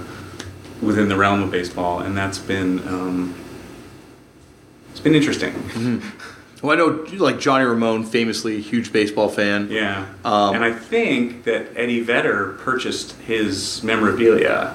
Oh, really? From his widow, yes. Oh. And I believe that he has it, because he's also a huge, crazy... I met him in high school, Johnny Ramone, not Eddie Vedder. And in high school, I'm like, are you ever going to pick up your guitar again? He's like, when you hear about a baseball player retiring, did you ever hear about them playing baseball again? I'm like, I don't know. No, you don't. They never do it. I'm like, I don't know if that's true. He's like, they never do it. I'm like, okay, I'll take your word for it, Johnny. Yeah. Also, last question. Have you ever met Scott Radinsky? No, but I know a little bit about him. I know he's a musician. 10-foot pole and pulley and scared straight. And he was in a band with another White Sox pitcher from that era named Jack McDowell. What? And yeah, a punk band? It wasn't a punk band. It was more of a little jangly, a little bit of Smithereens meets REM kind of thing. Holy fuck! Do they put out records? Yes, I think they have a record out, and I'm blanking on the name of it. But I know, and I haven't met Jack either. But I play in a band called the Baseball Project, which is a bunch of indie punk rock people who write songs about baseball. And then I'm the sort of adjunct keyboard I bought it for player. my wife for her birthday. Oh, awesome. She loves baseball. Great. She and I are going to get along. She will definitely be able to talk to you about it a lot more than I can. Okay. But I can talk to you about Scott Radinsky in baseball, and that's my knowledge So base. one of the songs by this band is about a night that they all went out with Jack McDowell and got wasted, and then he had to pitch the next day, and he pitched very poorly. And so they are sort of friendly with him. I haven't met him because I think every time he comes to the gig is like when they're touring out west, and I have a game here in town. So anyway, one of these days. But do you know Scott or? I've never met Scott. Okay. But I am very familiar with his work. Okay. Very familiar with his work. But also, the drummer of Scared Straight, Brian Walsby. Yeah. He was going to be the drummer in Nirvana. He was the first person the Melvins called, because the Melvins were the people that called around, right? Yeah. And they called him first, and Dale's like, "Hey, do you want to play in that band I've been playing in?" And he's like, "What band?" He goes, "This band Nirvana." He's like, "Oh, no, it's okay." And he's like, "Okay, I'm going to call someone else." And then they called Dave Grohl. So Scott Radinsky is connected to Nirvana. No one cares about this stuff except for me. I think it's great. All right. Well, thank you so much for coming on this, and we will do this again. And I will be submitting Psycho Sin request covers on Twitter starting tonight. I can't wait. Thank you so much, John.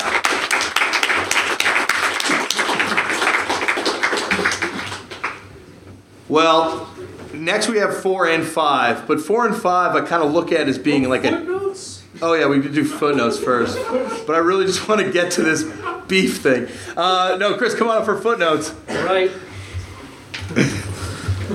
Thanks, Cece, by the way. I was gonna do it. You fucking flew here. He drove. I flew. So I was trying to look up to see the band that just blew your mind with, but I can't. What are they called? What are they called, Chuck? Did we find out? No, I can't remember. I found something called Steve's Band that he's on from the year 2000, but it doesn't list the lineup. Okay, that could be it. Because has he been in any other band since Pulley's incredible sophomore LP? I'm not seeing anything here other than Pulley, Templepole, Scared Straight. It could be that, I don't know. Anyway. How funny is it when you think about like that little scene in Oxnard, California, and you have out of that scene coming, a great baseball player, Scott Radinsky. You have the clown princes of pop punk, NoFX. You have potential Nirvana drummer Brian Walsby and Josh Brolin. They're all there. What do I say? They're all there watching Aggression play. How weird is that, though? Like, what a weird scene. It is a little strange when you frame it in that light, yes. It makes every other punk scene just seem like nothing happened afterwards. I feel like people are bearing witness to a lot of what I'm doing over the phone when you say things. Rolling your eyes? Shaking my head or laughing. I don't even know what to say to any of that, honestly. I don't know. I think it's pretty cool. Fine. Fuck you, Chris. Let's move on. It's Next great. point. Your point. It was a great point, David. It was a great point. I like that it's a lot more contentious in person. It is way more contentious in person. I have weed at home. Like, normally I'm high as shit when I'm doing this. Like, here I'm sober. That is true. It's like the lights are brighter. Like, I thought the shout out to the cover of Frankenchrist was a great shout out. yeah. And not my favorite DK record though. Was that the first one you heard? Yeah. Yeah, That's- I mean, not bad start. It's I don't know. It's too bad. I wish you caught that early one first. Well, I got way worse.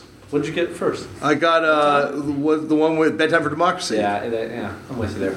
It's like you hear the first song and it's Dear Abby. You're like, this is going to be a good record, and then everything is after. It's just not good. But it does. Frankenchrist does have MTV Get Off the Air, which is great. Mm-hmm. So. Yeah. And it's got a cover.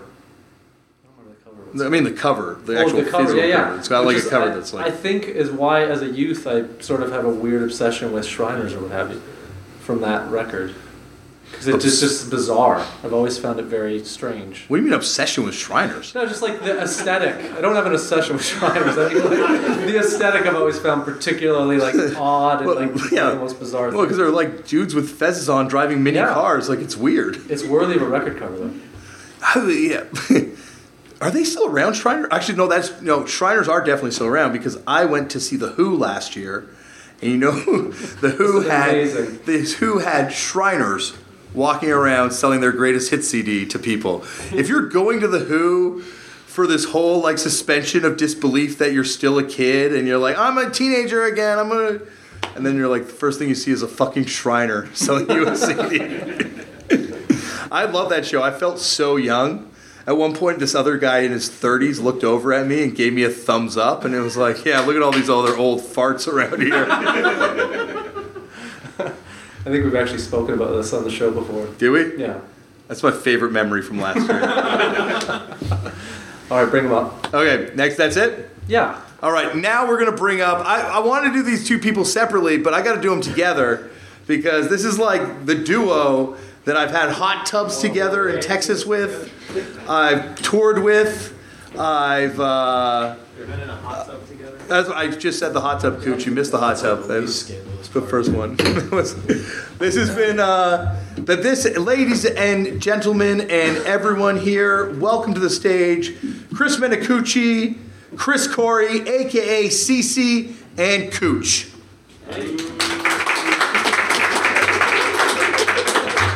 And for a while, this was like a central duo, well, also DFJ too, I guess would be the trio, in a lot of bands, right?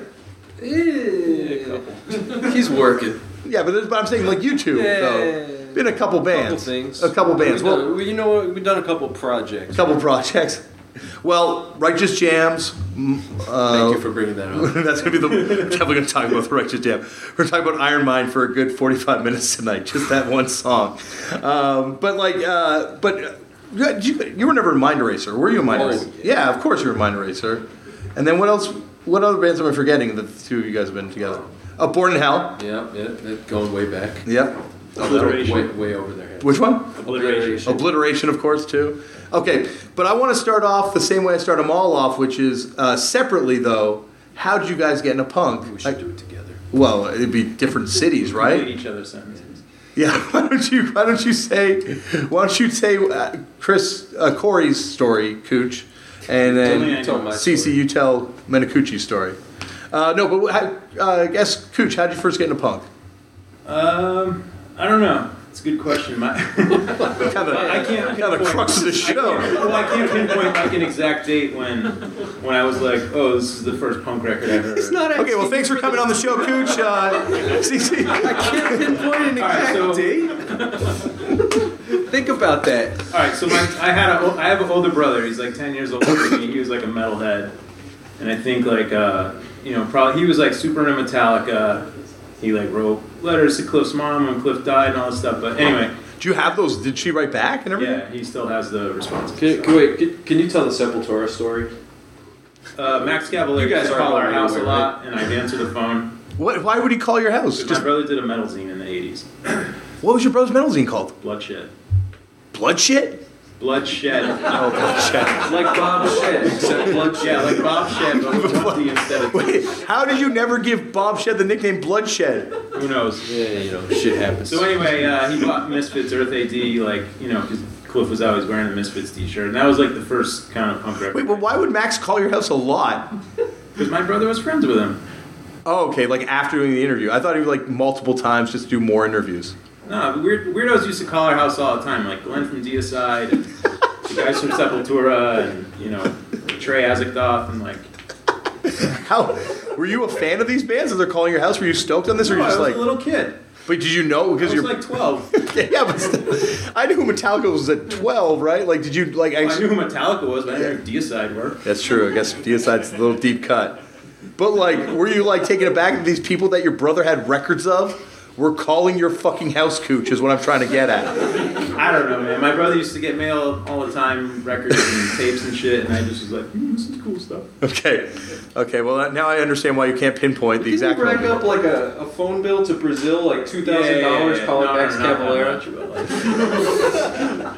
This is why I brought this up, because I thought it would be a funny story for him to tell. It's still funny, but it's now just funny weird. No, I'm just kidding. So what? Earth AD? Anyway, to get to the point, like that was like the first punk record I ever saw, and then my brother bought like the SOD album, and as a little kid, when I was, that record came out, I think I was 10, and we went. There was this really awesome record store in Northampton, Mass, called Main Street Records, and like I'm sure well, listening to your past shows, like everybody who's from Western Mass from any era got all their records there as a kid. Yeah. And so I remember they had like the metal section, they had the extremely heavy metal section where you could buy like Napalm Death and SOD albums and shit like that. And so my brother bought the SOD record, and I was like really fascinated by the collage on the back, and like the music was really crazy, and the lyrics were really fucking stupid. And I was like, this is cool music, but it still took me like a couple more years to like sort of catch on to it. So what was the first band though that really, like, other than SOD, that when you caught onto it eventually, like, what was the first band that really made you like I think like dive in? Suicidal Tendencies, and then hearing the first 4 years by Black Flag. So my friend had like a cassette of that, and those were like the catalysts. So now, meanwhile, in Virginia, what is happening, CC? Well, at that time, I would have been like 6 years old, so not a whole hell. So what were you doing at 6? Were you into cool shit? Yeah, man. Did you talk to Max Cavalera on the phone? I mean, call it from time to time, but not like every day. I grew up in Northern Virginia, so like about, I don't know, 15, 20 miles outside of Washington, D.C. My parents both worked in the District of Columbia, D.C. DC. For those who don't know. I'm Canadian, but even I know that. Yeah, okay. Yeah. It's So, like Tim Hortons. I don't know. I mean, I was born in 1981, so I was born at the same time as hardcore, theoretically in Washington, D.C., which is weird. So are you saying that you're like the physical No. manifestation of this genre? Is that what you're trying to get at? That you're like the Christ-like figure for hardcore, like the embodiment? I should have been hung from a cross and should be dead already. This is getting so goth. So I think it was my mom had like some punk stuff. My mom was not punk. My mom was born in like 1940 something. I shouldn't have said that. Mom, I hope she'll never listen.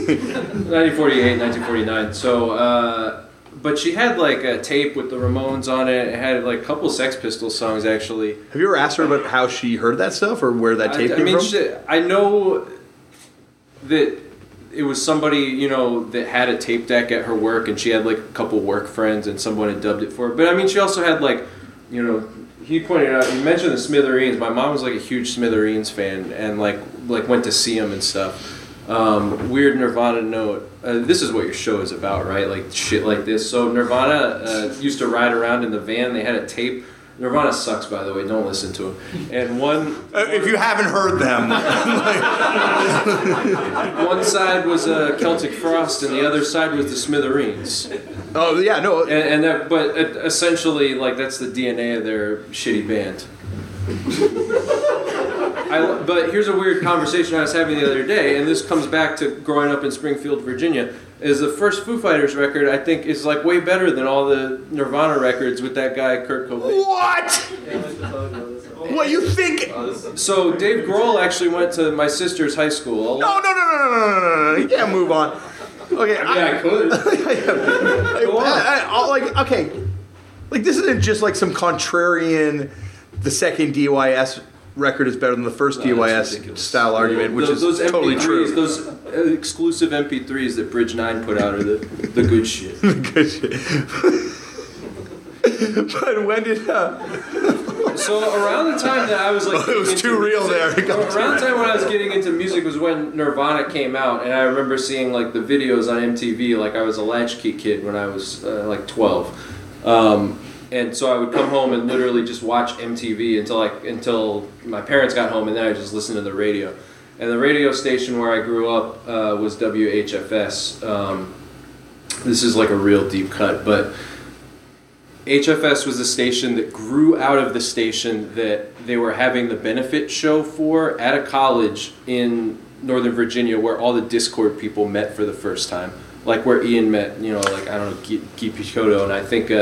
the Cramps might have played the show. Oh, that's that famous it's Cramps. That show. It's that show. But yeah, is so that the HFS station? like eventually grew out of that, and then they just became, they were owned by Clear Channel or something in the 90s. But what's that? There's another station in DC though that has like some crazy Discord connection where they still have like reels or some shit, like live reels. What's that one? You would have played it. WNYU, New York City. No, in DC. I don't know. They have like Minor Threat records in the library and shit. Oh, really? WUST. Oh, yeah, WMUC in Maryland. Yeah, okay, that's it. Yeah. So, they played like Fugazi sometimes after hours. Like I heard Suicidal on there, and like by the time I was 13, I sort of knew that there was like this other music from where I grew up, and I don't know. First concert I went to was the Green Day Dookie tour. Who was the opener? The Pansy Division opened, and Riverdale's or no? Because the Riverdale's did no, Toronto. the Pansy Division. No, but it was Riverdale's and Pansy Division. Toronto. No, for us it was just those two, Okay. and it was like probably the most like ignorant, awful. Like boy. it was so people were not ready for a out and proud gay band in Northern Virginia in 1994. I don't know how it was for you guys, but it was fucked up. Oh, it wasn't fucked up like your band. I mean, it was just awful. Yeah, like my band. It was like a lot of and it was like, oh, all right, if you want to go there, Hey, take it, man. I don't give a shit. I've got thick skin. Okay. In 2012, I was the 11th coolest person in the world, according to the NME. What is that? Yeah, don't ask. So that was the first concert I went to. There was this thing called the HF Festival that radio station would put on, and they, I saw the Ramones there like maybe 6 months later, like, in 1995, so it's not like that fucking cool or anything, but... I never got to see them. We talked about this on the show. The opener was Jawbox Shudder to Think. Oh. I like Shudder to Think, too. Discord connection. Man, I'm trying to keep this all sort of, I love Shudder to Think, but like that's a weird 12 bill. noon on like in a 60,000 person stadium. Shudder to Think playing. I wonder, like, think about that. How hard would it be to be Shudder to Think? Was that a tour or were they just local support? No, so they would always throw like a local Yeah. band on. It was one of these things where it's like 20 bands for $20. I mean, I saw some cool shit like PJ Harvey played. Bush, their first American tour that hit there. In Canada, they were called Bush X. The hardest pit I ever saw was at that show, and it was for Primus. And it was fucking nuts. And Les Claypool was wearing a mailman hat. I'll never forget that.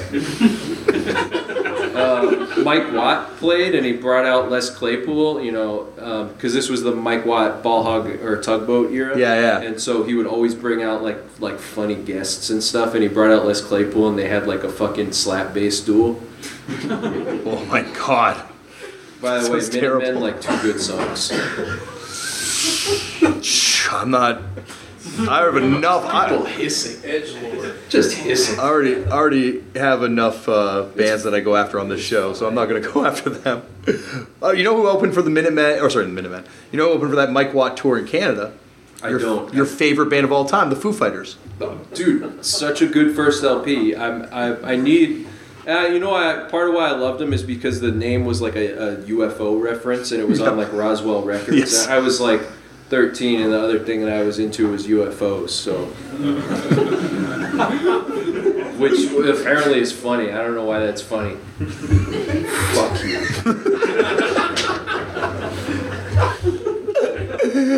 So that's back to the Pansy Division. Dude, I don't know how much we should talk about that. It was pretty bad, man. No, I didn't realize until years later how fucking awful it was. Like the way the crowd reacted to like a band being like out and proud and gay.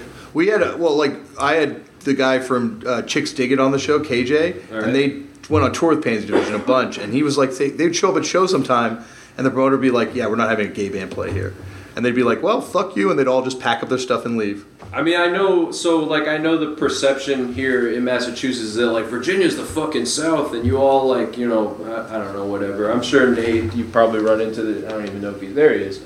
Yeah, you know what this is all about. But anyway, Northern Virginia is, like, the part where, the so-called, like, liberal area, and, like, when you were watching the election returns this past election, where all the blue votes came from was like the area where I grew up and like the area where the show was. But when the Pansy Division came on, it was like 10,000 people just screaming like, horrible homophobic shit.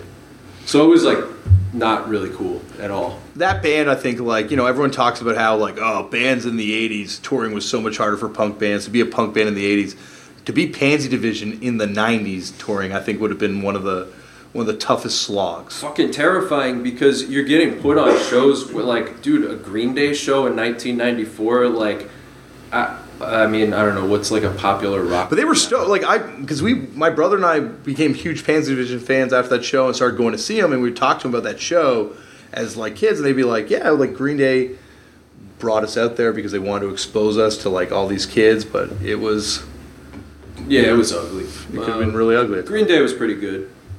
Do you think they're better than Nirvana? Yeah, I mean Nirvana's got some tracks. A couple tracks. I'm just saying. All right. I just don't like. You know what? Like I had a period of time where it was cool. You know, I liked Nirvana, but like I straight up rather listen to Pearl Jam. Don't care what you think. All right. So Pearl Jam was probably like the first band that like I really cared about as a kid. You had to pick a side as like a kid who didn't know any better between Nirvana and Pearl Jam. I remember in high school for me. Yeah, I had a live set where they covered the Dead Boys, so that's actually the first way I heard Sonic Reducer. It was a Pearl Jam cover. I heard it in Airheads, I think, first. I mean, dude, that's cool. That's a good movie. You can hear Reagan Youth. Yeah, Reagan. Oh no, Youth. Reagan Youth era. No, Hardcore Logo has Sonic Reducer, That right? must have been a Canadian-only movie. I don't know that. Hardcore Logo is a Canadian movie, but it's very famous in your country because Quentin Tarantino re-released it. He does that like You know, for breakfast. does anyone know Hardcore Logo? No. What? Oh God, you guys! Everyone needs to see that movie. It's like a good Canadian movie, and there's not a lot of them. There are really not a lot of them. So you can probably Strange Brew. Yeah. I think that might actually been made by an American person. Isn't Ivan Reitman directed it, or who directed He it? probably produced it, right? Yeah, I don't know. Okay, I thought I remember hearing that it was American. Where's fact checker fucking split? Where's No, he's right there. He's watching. He wanted to get a good seat to watch this duel. Cooch, back to you. What were some of like, I guess when you started going to shows, what were some of the first local bands that you were kind of seeing, or some of the first bands that you were going to see? The first show that I went to that was like a distinctly hardcore show was this place that was by UMass. It was called Katina's, and it was like this really weird spot where they had like it was literally a house that they made into a nightclub. And so I had missed by like a year like all these killer shows. Like Agnostic Front came through like on their last tour, and like Citizen's Arrest played there, and like Murphy's Law and all these Token Entry and all these shows. And I just missed them because like at the time it was like 30 miles from my house. I didn't have a car because I was like 15, and I didn't know anybody that was going to these shows. But so like I think the first time I went there was like the first real hardcore show, and it was like a bunch of shitty local bands, and then like Sam Black Church, and if you grew up in Massachusetts in the 90s, that was like the band that everybody knew, and they were huge here, but they had no following outside of like Western Mass, and like pretty much that was it. I saw them in Connecticut one time, there was like 10 people there, but like once you got past Worcester, you know, you went from a show in Boston where there'd be like 1,000 people, and a show in Worcester might have a couple hundred, and then you get out to Western Mass and there's like 100, and then after that they had zero following. But that was like the band that everybody knew. I think that's like a phenomena for bands of that era, or maybe more than that era in Boston. It seems. Yeah, like, kind of. But they were like the big band. But even like, Mass. but they would play Western Mass all the time, so you go see them, and then like, but there was like some. I'm trying to think of other early shows like. There was the one that like always sticks out in my mind. This was the one that I was like, this shit is fucking cool, and it really made me like stick with it. Was Murphy's Law played this show at UMass, and I think I was probably like 16, and it was Stigma's birthday. They brought Stigma with them. I think the Toasters were like the headline band too. So there was this like huge. There was like this was back when you could have a show at a college, and there'd be like 400 or 500 people there, which doesn't happen these days. No. And unless it's Diplo. Yeah, no, like a hardcore show. Yeah, that somebody set up in like the student rec room. Who would those people have been back then? Do you think at those shows? Like, would they have all been hardcore kids?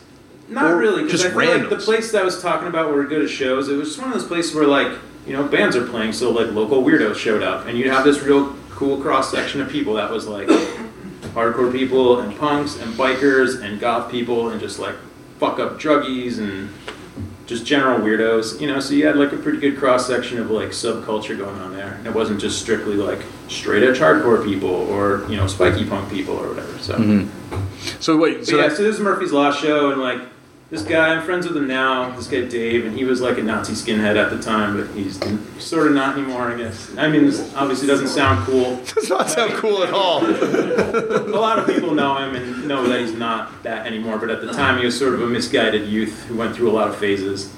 And at the time he was wearing like a White Power t-shirt, and Jimmy ran out in the crowd and was like, "What the fuck's up with that t-shirt?" And he was like, oh, you know, I'm proud of whatever, blah, blah, blah. And Jimmy's like, that's fucked up. And there was this kid from our town who was like, this to me at the time, I was like, wow, he was a black skinhead. And that to me, like, kind of blew my mind at the time because I didn't know a lot about this shit. And he was fucking huge. And he just ran over and was like, boom, and like knocked his head off his shoulders. Whoa. So this kid Dave went running out. He pulled out pepper spray and just started spraying it everywhere. And like it got real gnarly. The cops showed up and like busted it. And the show went on and like it was cool after that. But like we were just like, what the fuck happened? You know. And then after the show, the kid who booked the show we were friends with like invited all the bands back to his frat house. So we went back there, you know, me and my friends were like 16 years old, and it was like a Tuesday night. We had school the next morning, and like we're hanging out at a frat house party with like Gestapo and Vinny Stigma and all these people, and we're like, this is the coolest fucking shit I've ever seen. You know, What was Vinny Stigma like at a frat house party? He was just like a happy-go-lucky dude, like he always is. You know, they had tons of beer, and I think I was wearing like a Bruins hat or something, and had like a Whalers hat. Somebody had a hockey hat, and he was like, what the fuck, man? And we're like, whoa, and he's like, New York fucking Rangers, and we're like, oh, and then, you know, we just like talked about stupid shit. And then at some point, Murphy's Law busted the keg open that was there, and they flooded out the whole house, so we split. They busted open the keg? Yeah, because these were like professional party dudes. Where like instead of where normal people would have a dishwasher, they had a kegerator. And so they busted open the keg like in the kitchen. The whole house flooded out with beer, and then we're like, all right, I guess it's 3 o'clock in the morning, and we have high school the next day. Beer bath. What's by a Murphy's Law? Yeah, but what's a kegerator? It's the thing that you hook the keg into to tap it. Is that what it's called? Yeah. That's actually the name of it? Yeah. Kegerator? I never knew that. Well, anyway, so they busted open the keg, and we had high school the next day. And people were like, "Oh, what'd you do last night?" And we're like, "Well, let me tell you." It was a lot fucking cooler than what other kids were doing. Yeah. So that was like my introduction to like something really gnarly happening at a hardcore show, where I was like, "This is fucking cool," and I want to keep doing this shit. So It's funny how like the gnarly moments are always like those moments where you're like, oh, I'm gonna come back to this. yeah. Like when I saw Alice Donut and the lead singer tackled my friend and I. We're like, my friend never came back, and I'm like, I'm gonna come to these shows more often. Alice Donut rules. Really. So, so what was your first band? What was the first band you started playing in? The first band I was in was a ska band, and that was because all growing up through from second grade and on, I was in like high school band. I played trumpet and trombone, so it was like a natural sort of progression. So you played trumpet or trombone in a ska band? Yeah, but it was cool. Like we got to open for the Specials one time, and that was really Whoa. awesome. Who was in the? What lineup was like? How many members were from Couldn't the tell Specials? you. I mean, whoever was in the Specials in '93, '94, that was who we played with. Okay. But I was like, that was cool shit. Can you still play? No, I've Okay. tried and I can't. Can't do that anymore. No, it's hard. been a long time. It's a hard thing. So so you're playing ska. Were you a ska kid, or were you just into anything at that point? No, it was just like I wanted to be in a band, and that was the instrument I knew how to play. And there were these kids in my high school that were a couple grades older than me, and they were like total fucking whack job weirdos. And they were like, "Oh, we have this band. You should join it." And I was like, "All right." What was the band called? SMA What did it stand for? didn't stand for anything.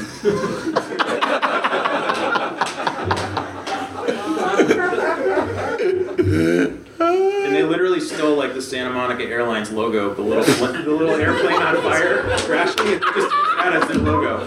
And everyone would be like, "What does it stand for?" And they're like, "Doesn't stand for anything." So that was that. But the guitar player, he had like a bunch of hardcore records that someone gave him, and he didn't like them, so he gave them to me. And this was like probably 16 or 17 in high school, and it was like all these early Poison Idea records and like a Jawbreaker 7-inch. Whoa. And I still have them all, and that was like my introduction to like cool records. And that's also the seed that For the begets Poison Idea collection. the craziest Poison Idea collection. Right. And for those of you who don't know, Cooch has the craziest Poison Idea record collection in the world. Oh, it's crazy. It's crazy. But yeah, I sometimes like I have a photo of it saved on my old cell phone, and I'd be like, "Yo, check out my friend's Poison Idea collection." But it was like the funniest mix of records because it was like the Derby Crash 7-inch and Discontent, which like blew my mind and still blows my mind, and then a fucking Jawbreaker Busy 7-inch. And I still, I hate that band, but I still like that record. I like that band. You guys go really hard on pop punk here. You guys do not like pop punk at all. At all. You got to have a secret pop. Yeah, we already established. I mean, I Green Day. literally said I would. Yeah. I mean, Green Day to show. pick up where he was leaving off with Nirvana, there's a video of me and my friends, whenever Bleach came out, what was that, 89? Yeah. 90? There's a video of me and my friends out in the front of my parents' house in the street smashing that cassette with a hammer, and then somebody peeling out on it with their car. That exists on a VHS somewhere in like the bowels of my friend's house back at home. Why did you hate Bleach so much? I don't know. Why did we're just like, this shit sucks, and we smashed the tape. Did you guys know that you had this shared hatred of Nirvana? No. I think this is like we're exaggerating for the stage a little bit. Okay, well, he's the one who. But I mean, well, he hit it with a hammer and ran over it with a car, so I don't know how much exaggeration's involved there. But that was back when you had to buy stuff based on word of mouth or speculation. You couldn't listen to it online first. So if you bought a stinker, you were like, "Fuck," Just keep listening to Frank and Christ until you couldn't like put it in a drawer somewhere. You had to smash it. Yeah. So, how about you, CC? What? When did you start playing music? What was your first band? The first band I was in was called Act of Aggression. Active aggression or Act of Aggression. Okay. Never recorded anything. We played for a few months. Was it a hardcore band? Yeah. It was in high school. So when did you get into hardcore? Like, what was that? Someone gave me, I borrowed a few CDs. One was the Discord Year in 7 Inches thing. One was some Victory comp, and I was like, all right, well, I like this one thing, which the Year in 7 Inches. I thought the Victory comp. Yeah, the Victory comp I did not like. You're not a Hi-Fi and the Roadburners fan? I mean, they're the exception, obviously. But I don't know. I was 15, and it was the first time. Other than Green Day, it was the first music that I heard where I was like, I could play literally all the way through the song without fucking up too bad. Because, dude, I can't play a Pearl Jam song now. I've been playing guitar for But that's the dream, right, 13. Chris? Well, yeah, obviously, I'm gonna keep working that's on why I got in the game. One day, it's all gonna be worth it when I can sit on stage and play even flow, start to finish. Yeah, I've been working on it. So, and that fizzled out after a couple months. I started another band called Strikeout when I was still in high school, which was just straight up by the book, late 90s youth crew, cheater beat, fucking octaves, whole everything. Did you guys record? Yeah, there's a demo. Oh my gosh. I'll send it to you. I want it. It's the No Such Luck demo that Greg's high school band is straight up good. One of you 3 entrepreneuring people out there should talk him into releasing it. But the Strikeout is bad, just bad, not good at all. I mean, it's endearing, to somebody who Justin thinks it's funny because he was like, "Oh yeah, you sound like Time Flies, but even worse." Did you sing in it? No, I played guitar. You played guitar, okay. Yeah. So was Born in Hell your first time you sang? Yeah. Way later, we'll get to that. I mean, if you want to get to that, we're not gonna get to it now. We're gonna have to get to it in part 2, Chris. Okay. Because I think we're gonna be running out of time pretty soon. Yeah, but before we do, I gotta bring up one of my favorite bands, Righteous Jams. Go for it. How did that all come together? I got a fucking fly in my face there. Sorry. How did that all come together?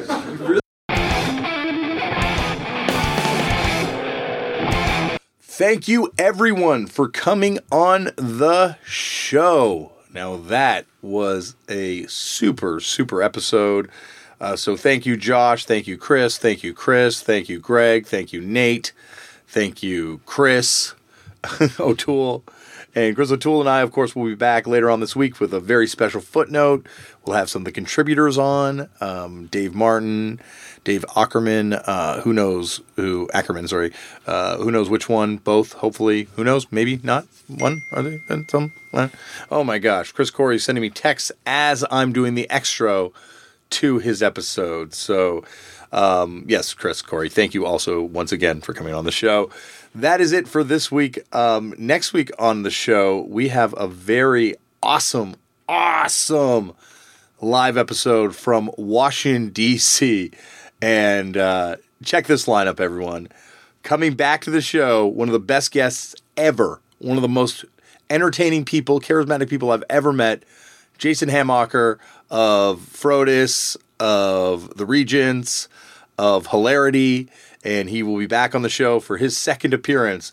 Also on the show for a first appearance, John from Give, John Sweatpants of the Rev Board fame. No, just kidding. John is, of course, the front person of one of the coolest bands going right now, Give. And then also Dante from Ignition and Iron fucking Cross, and Alec Mackay of Faith, of Ignition, of the Warmers, of, oh man, what it's an amazing episode. It is a fun conversation with some great guests. That is next week on the show. So thank you everyone for listening, and it's going to be a good January. Trust me. These are good times. These are good times coming up. So thank you everyone for listening. Once again, please do me a favor. Subscribe to this, write a review, rate it. Tell all your friends about it. That's a better way to support it. Just tell all your friends about it. Let them know this is going on, and hopefully they enjoy listening to it. Sorry this is late. Hopefully I'll fix all these computer problems that I've been having. It cost me an episode this week, and that's left me kind of gutted. But on to something really serious. Please, once again, please, if you have any money, contribute to that Freddie Pompey fundraiser effort going on right now. And that's it. Thank you, everyone, for listening. Remember, anyone can do this stuff. Go out there and make your own culture. And I will see you next week.